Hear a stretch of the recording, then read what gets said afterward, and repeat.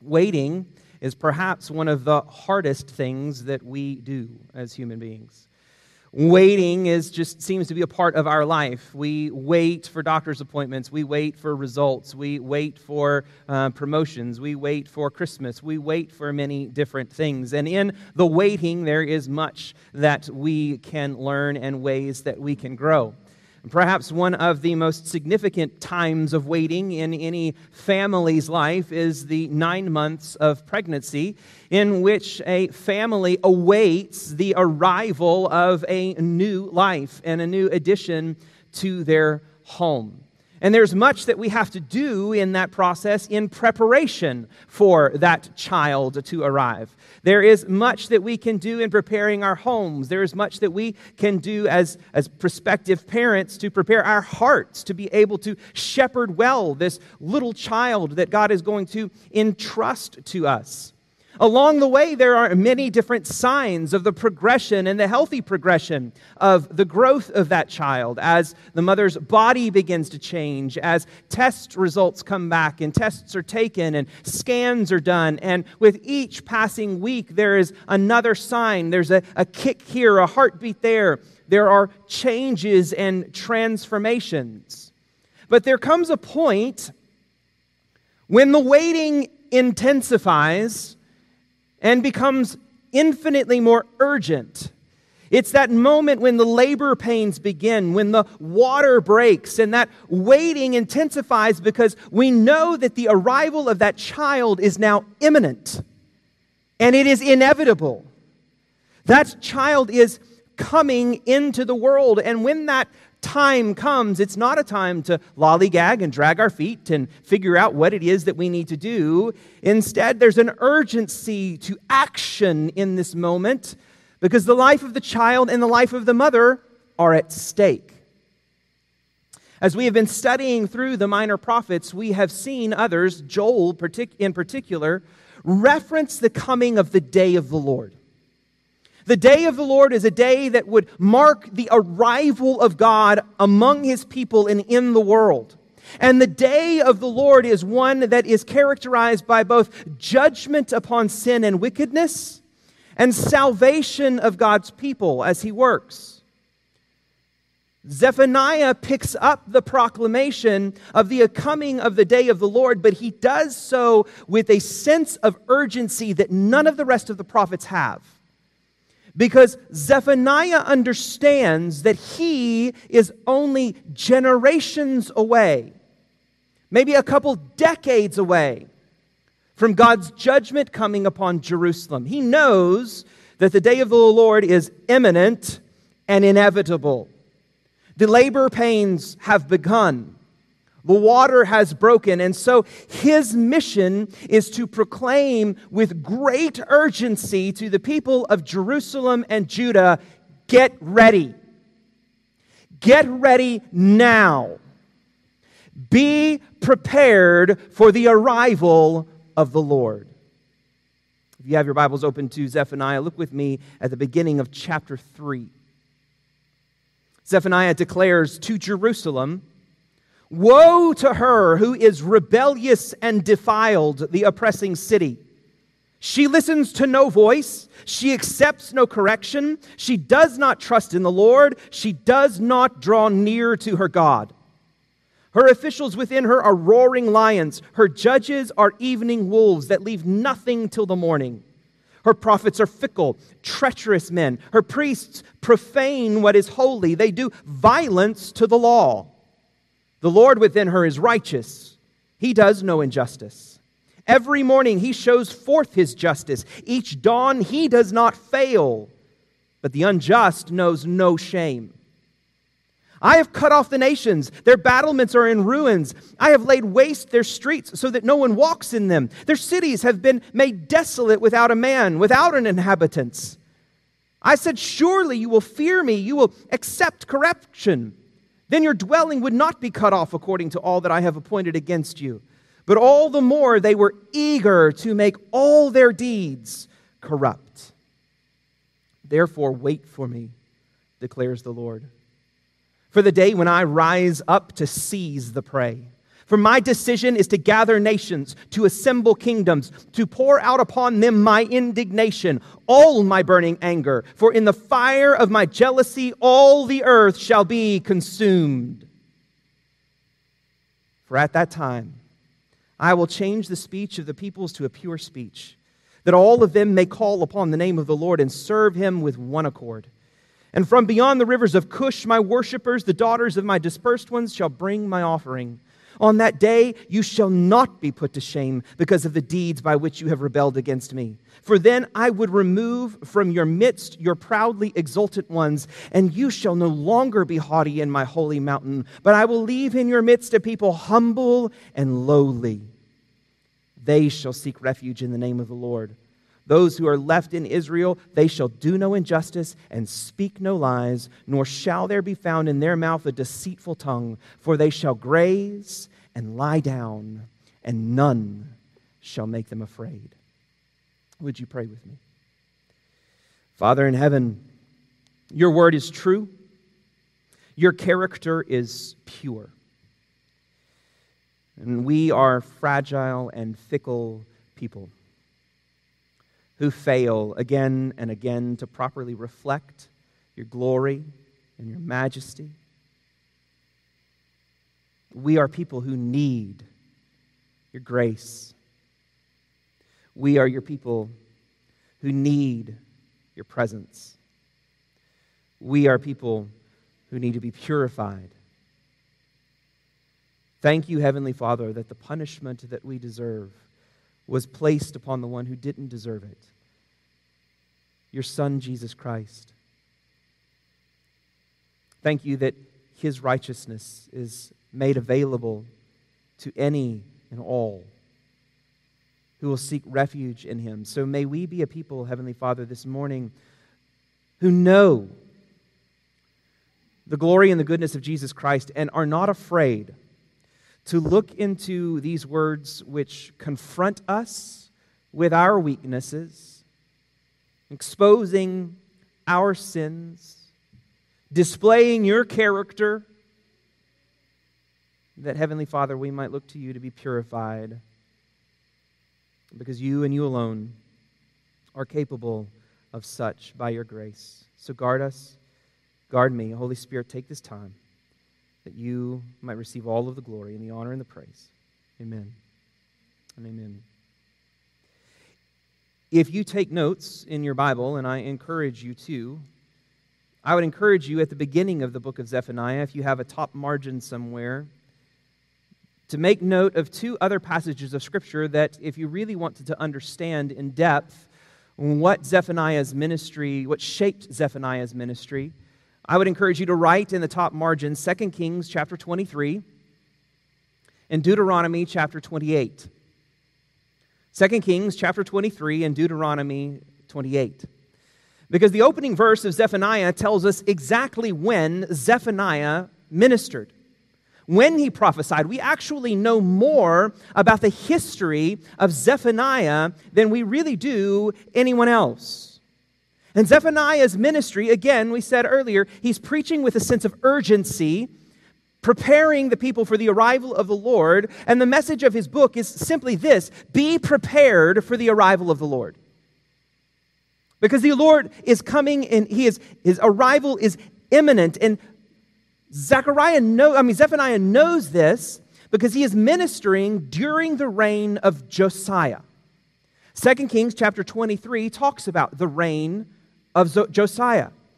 For veteran Bible readers, you will remember Josiah was the boy king. His father was assassinated. His father and grandfather were wicked, evil kings. His father was assassinated, and he came to the throne at 8 years old. 18 years into his ministry, he sent workers into the temple because the temple was in disrepair, and he started repairing the temple. And in that process, the priests discovered the book of the law that had been lost, potentially for centuries, had been set aside and ignored. And Josiah and his courts began reading the book of the law, Genesis, Exodus, Leviticus, Numbers, and Deuteronomy, and were radically shaped by the character of God displayed there, as well as the promises and the warnings of God. And so Josiah began a radical reformation of the religious institutions of his day. And he began purging the land of the pagan practices that had been implemented by his father and his grandfather and other wicked kings. The people of Israel had grown accustomed from king after king after king to the very presence of altars to false gods being inside the temple. Not on a hill on the other side of a valley, but there were Asherah poles inside. There was a brothel for cult prostitutes on the Temple Mount. There was all kinds of pagan practices, altars on the roofs, and pagan practices all over the place. And Josiah began tearing all of that down as he purified the people in their worship. And his reforms were fueled by the discovery of the book of the law. Zephaniah, because of his genealogy that we see in verse 1, was most likely a member of Josiah's royal court, because his great-great-grandfather was Josiah's great-great-grandfather. They are cousins. So Zephaniah is part of the royal family, though not in line for the throne. And so Zephaniah, being a part of this court and being exposed to the book of the law, is moved and motivated in the same way that his cousin is. And so he begins to preach and proclaim by the will of God as a prophet the same message, and he helped bolster this young king's reform. But still, as bold as Josiah's reformations were, they were not enough to either dissuade the people from their pagan practices or sway the Lord from the judgment that comes against them. Perhaps some of the most heartbreaking verses in all the Old Testament are 2 Kings 23, 25 through 27. Speaking of the boy king Josiah, the author says, "Before him there was no king like him, who turned to the Lord with all his heart and with all his soul and with all his might, according to all the law of Moses, nor did any like him arise after him. Still, the Lord did not turn from the burning of his great wrath, by which his anger was kindled against Judah, because of all the provocations with which Manasseh had provoked him. And the Lord said, I will remove Judah also out of my sight, as I have removed Israel. And I will cast off this city that I have chosen, Jerusalem, and the house of which I said, my name shall be there." Do you now understand the urgency of Zephaniah's message? Despite all of the coming reforms, they had been told, this is good and you should do this, but it will not change God's mind. And so he is urgently proclaiming the people, be prepared for the arrival of the Lord. Be prepared for the day of the Lord. And in preparing them, throughout his book, he declares what is going to happen when the Lord arrives. And the arrival of the Lord, God's arrival first and foremost, confronts his people in their sin.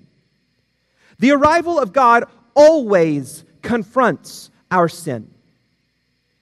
God always wages war against our sin. In the verses that we read in chapter 3, Zephaniah begins with a prophetic woe, a warning against the people because they are rebellious and they are defiled before the Lord. We see in verse 2 that the people who are supposed to be dependent upon the Lord, they no longer listen to any voice, let alone his. They accept no correction. They do not trust in God. They do not draw near to him. Instead, they are running after other gods. They are engaging in other practices of pagan worship. God condemns this most clearly in chapter 1 when he begins exposing the false prophets and the remnant of Baal in verse 4, that he's going to overthrow them. And especially verse 5, those who bow down on their roofs to the host of the heavens, those who bow down and swear to the Lord, yet swear by Milcom. All of these people in their individualistic, pagan practices where they are worshiping the sun and the moon and the stars. They've set up shrines and altars in their own homes, forsaking the temple of the Lord, which is where God had called them and shaped for them and provided for them to worship in his presence.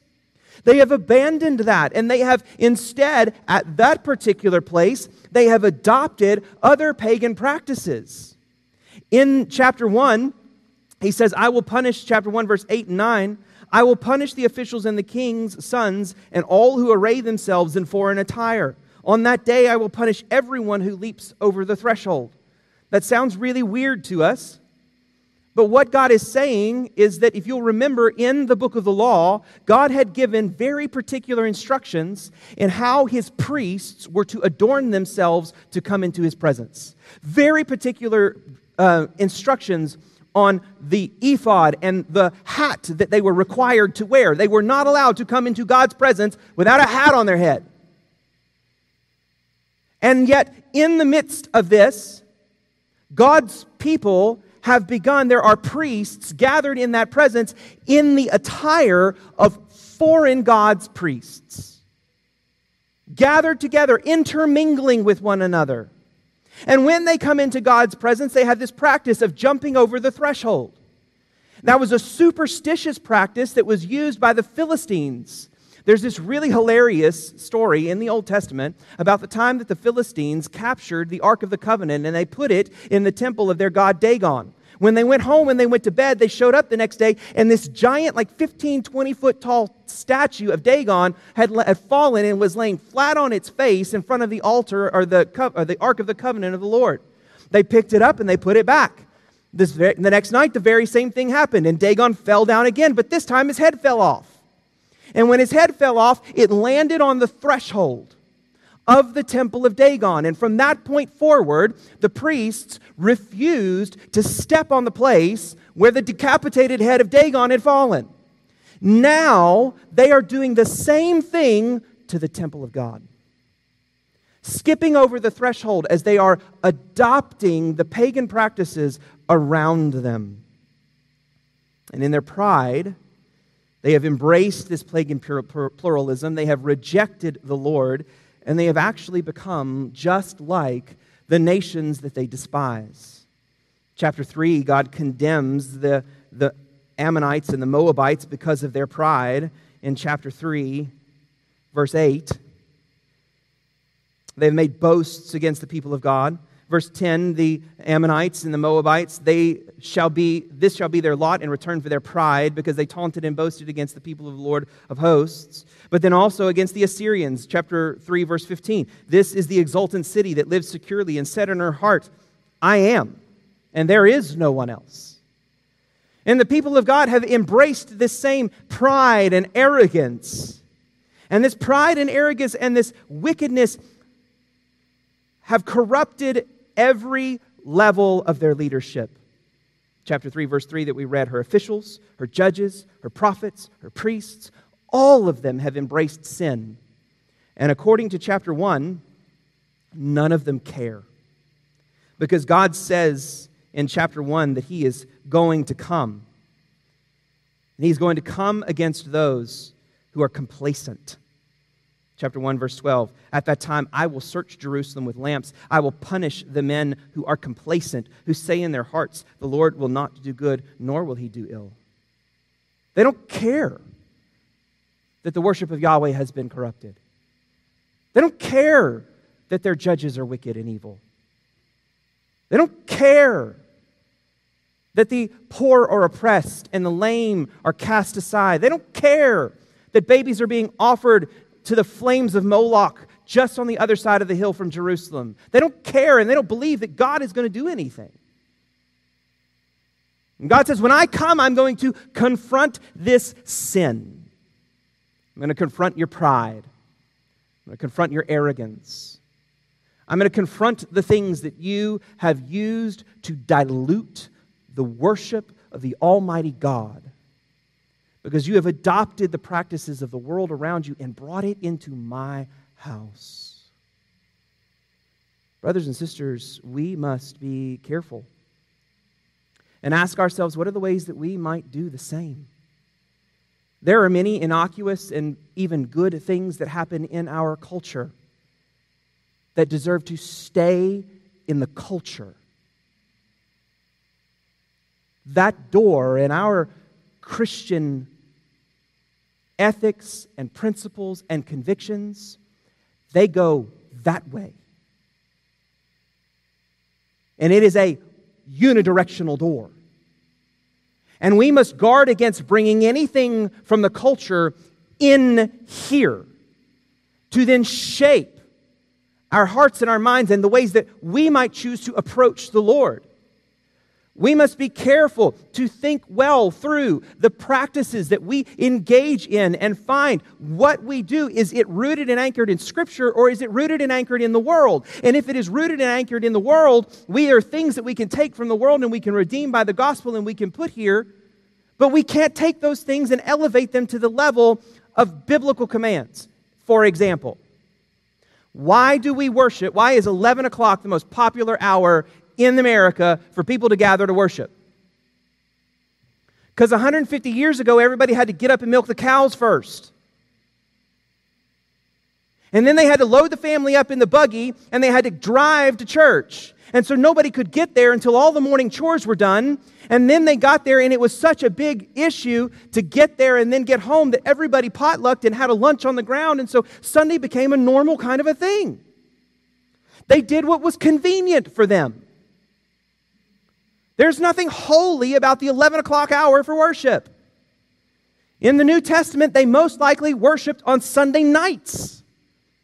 Because in Jerusalem, Sabbath was everybody's day off. Saturday was everybody's day off. Everybody went to work on Sunday morning, and they showed up on Sunday nights after a long day of work. And they fellowshiped, and they devoted themselves to one another and to the teaching of the apostles and the breaking of bread and so on and so forth.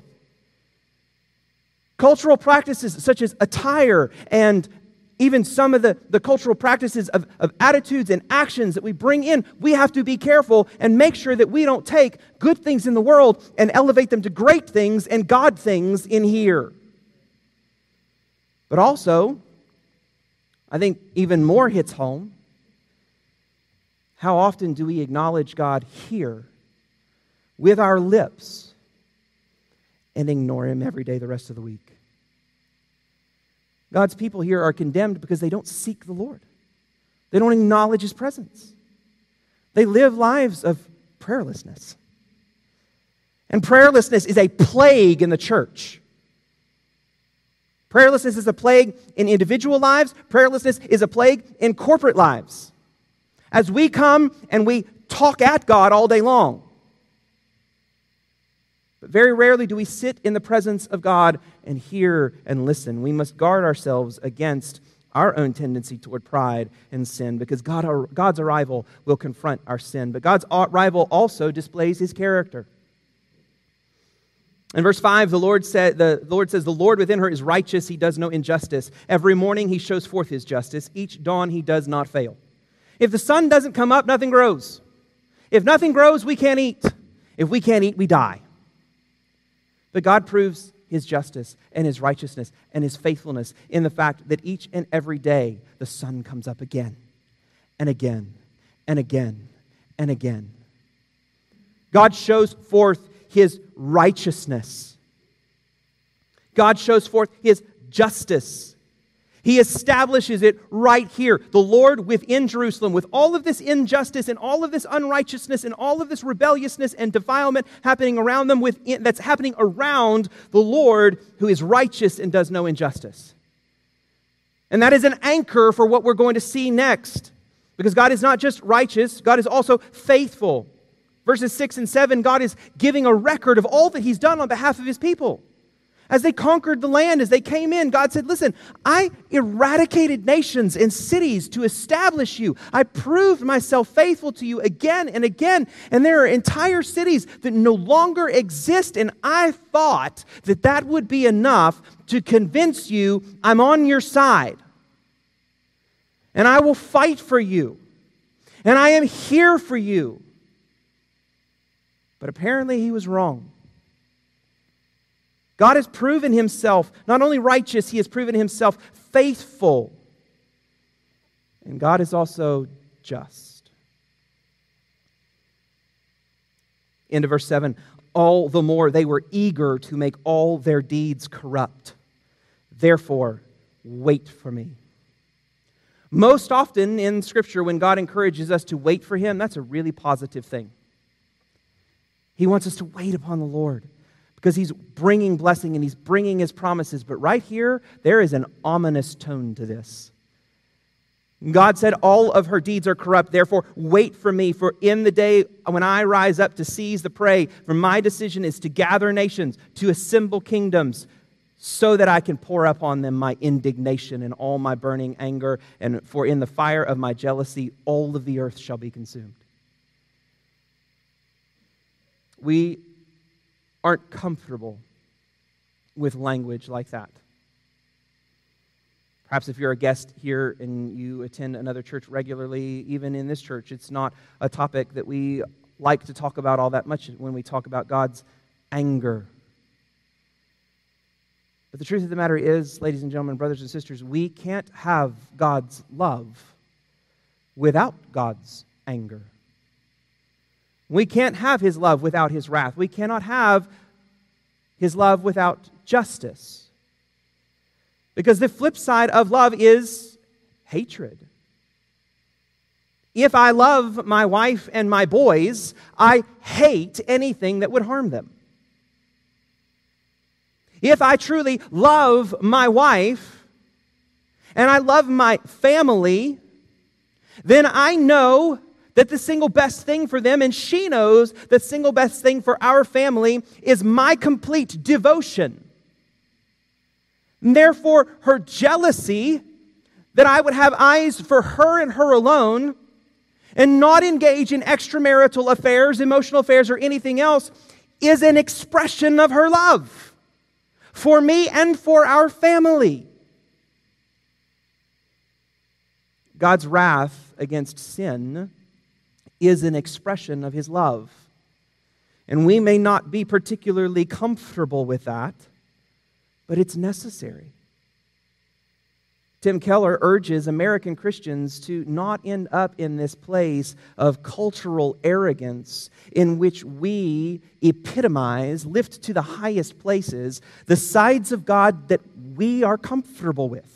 We live in a world that loves grace and mercy and love, and we love the affection of the Lord, and we think of ourselves as so much more advanced. But if you go to other parts of the world, a God of love and God of love and mercy, that's crazy to other cultures in the world.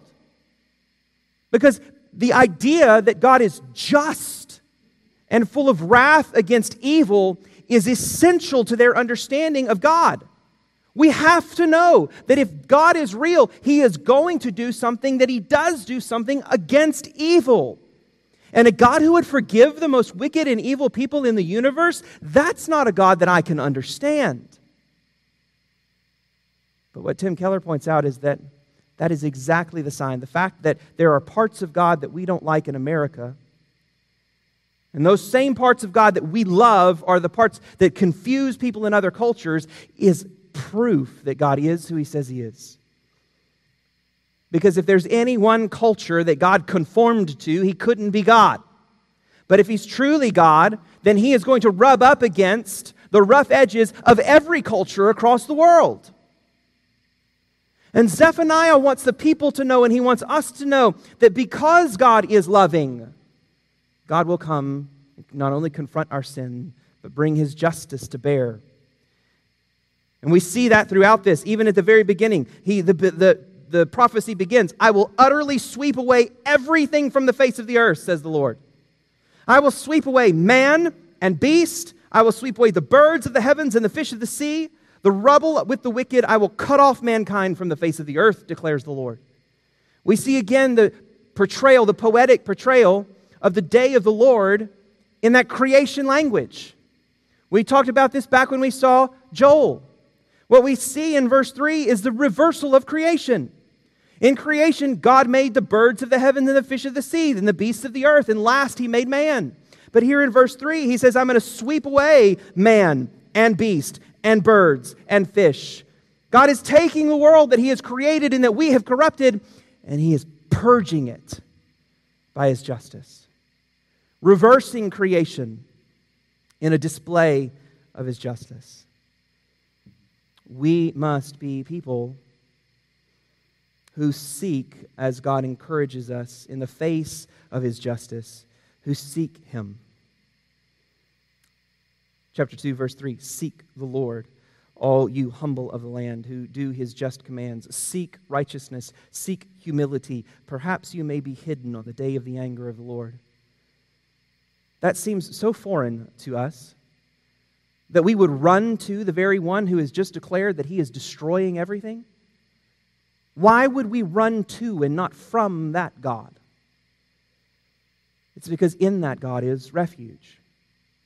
There's an old 1980s movie, Hunt for Red October. In Hunt for Red October, Sean Connery plays a captain of a Russian submarine, and he and his leaders are trying to defect, and it's a mysterious issue. And there's one man, Jack Ryan, who realizes what's going on, and so he gets to the captain because he wants to avert a nuclear war with Russia. And when they get finally to the ship, the height of the movie is the fact that they have been discovered by a Russian submarine that wants to destroy them and stop them from defecting, because Sean Connery's character is bringing this a beyond state-of-the-art nuclear sub and giving it to the Americans. And they're going to attempt to sink it. And there's a moment when they launch a torpedo at the Red October, and Sean Connery is the captain of the boat, orders that they turn the ship around and they go straight towards the torpedo that's barreling towards them. And everybody on the boat is freaking out because, wait a minute, you're going towards the very thing that is sent to destroy us. And he sits kind of smugly in his chair watching the clock and having this conversation because he knows that there is a timer on that torpedo. And that timer on that torpedo won't arm it until it gets to a certain distance where it's safe from the other sub. And if he hits that torpedo before it's armed, his boat's a whole lot bigger. And it just crumbles to pieces. Dings off and does nothing. As counterintuitive as it was, towards the danger was what was safe. As counterintuitive as it is to us today, towards this God who is just and will do the right thing is the right way. That God will not only display His character, God's arrival also purifies His people. The arrival of the Lord is very bad news for certain individuals. Those who remain in their rebellion against the Lord will experience all of the darkness that He shows and declares in this book. But that same day of the Lord, which brings judgment upon the wicked and destruction upon the evil, is the day that brings deliverance upon those who have trusted in and sought after God. Just like that mother goes into labor, and that day of the baby, the day that the baby arrives, is characterized by pain and sweat and screams and bickering and fighting and insults and all kinds of other stuff. That day is also filled with life and joy and happiness. And the day of the Lord is very much the same. The flame of God's indignation and jealousy that consumes the earth in verse 8 is the very flame that brings forth the transformation not only of His people, but the nations themselves.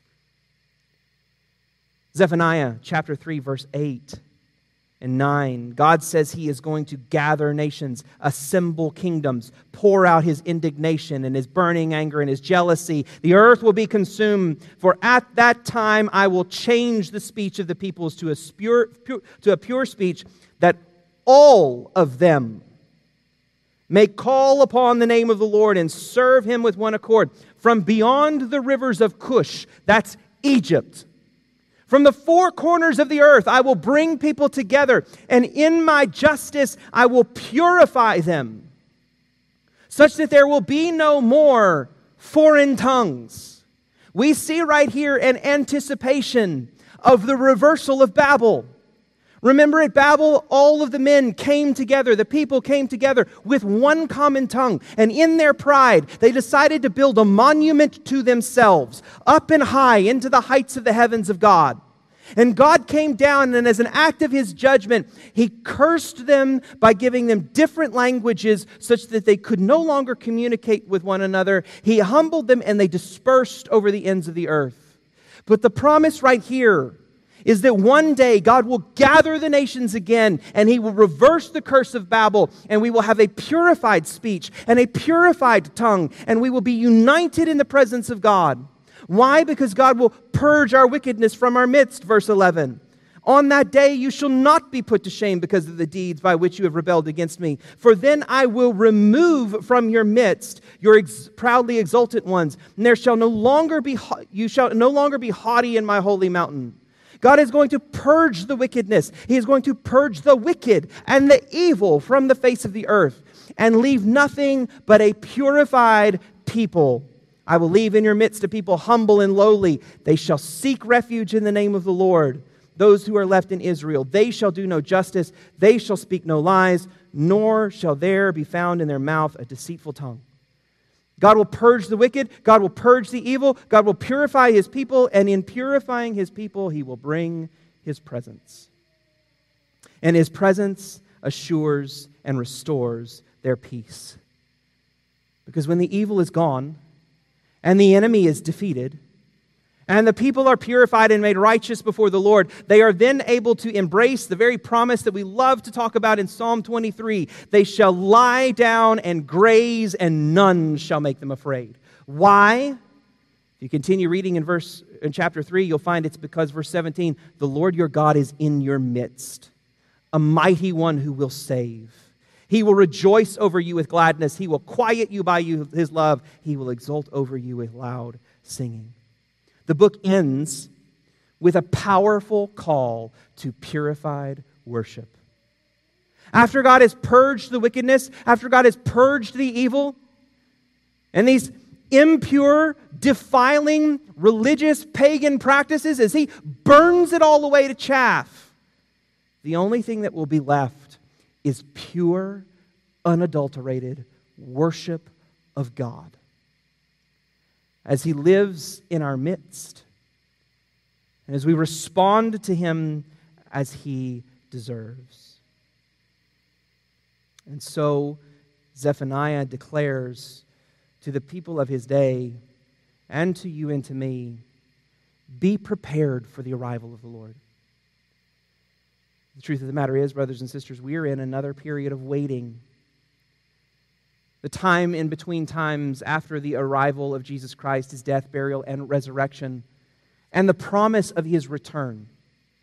And that return, Scripture says, is imminent. It could be any day and any time. And the urging of the New Testament and the urging of the Christian Scriptures is don't grow weary in the waiting. Don't grow distracted in the waiting either. Yes, there are a lot of signs talked about in Scripture. But brothers and sisters, please hear me. Don't let the searching for signs characterize your life. Let searching and serving the Savior characterize your life. And let God worry about the signs. Searching for signs is just another exercise of our pride and our haughtiness to be in control. Because if I feel like I can figure out and read the stars in the sky and the blood moons and everything else, then I will be at peace. The only peace comes in Jesus.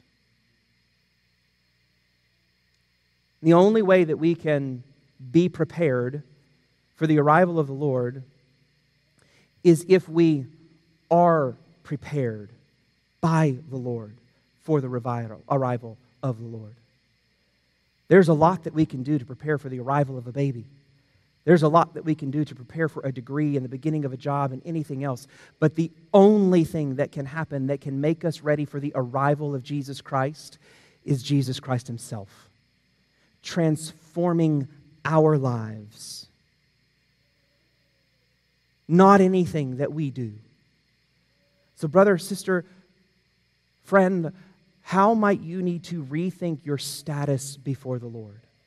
Because there's a lot of false narratives and lies within the church that seems to anchor my relationship with the Lord based on my family history. Of course I'm a Christian. My parents took me to church. My grandparents were Christians. There's a lie that says my identity and my relationship with Jesus Christ is tied to my cultural identity. Of course I'm a Christian. I'm a Southern American, raised in the Bible Belt. Of course I'm a Christian.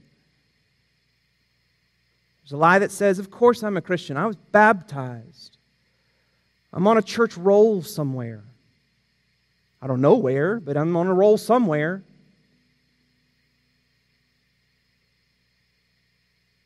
None of those are substitutes for the work of God's grace inside of us, accomplished by God's grace upon us through Jesus Christ.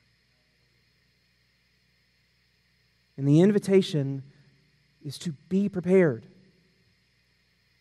Not in anything that you do, but in simply seeking the Lord, seeking righteousness, seek humility, and posture yourself in front of the only one who can prepare you for His arrival. Run to Him and not towards yourself.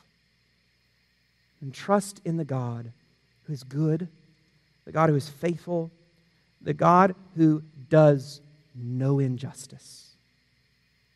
Entrust yourself to Him today by turning towards Jesus Christ, who endured the day of God's wrath so that we don't have to,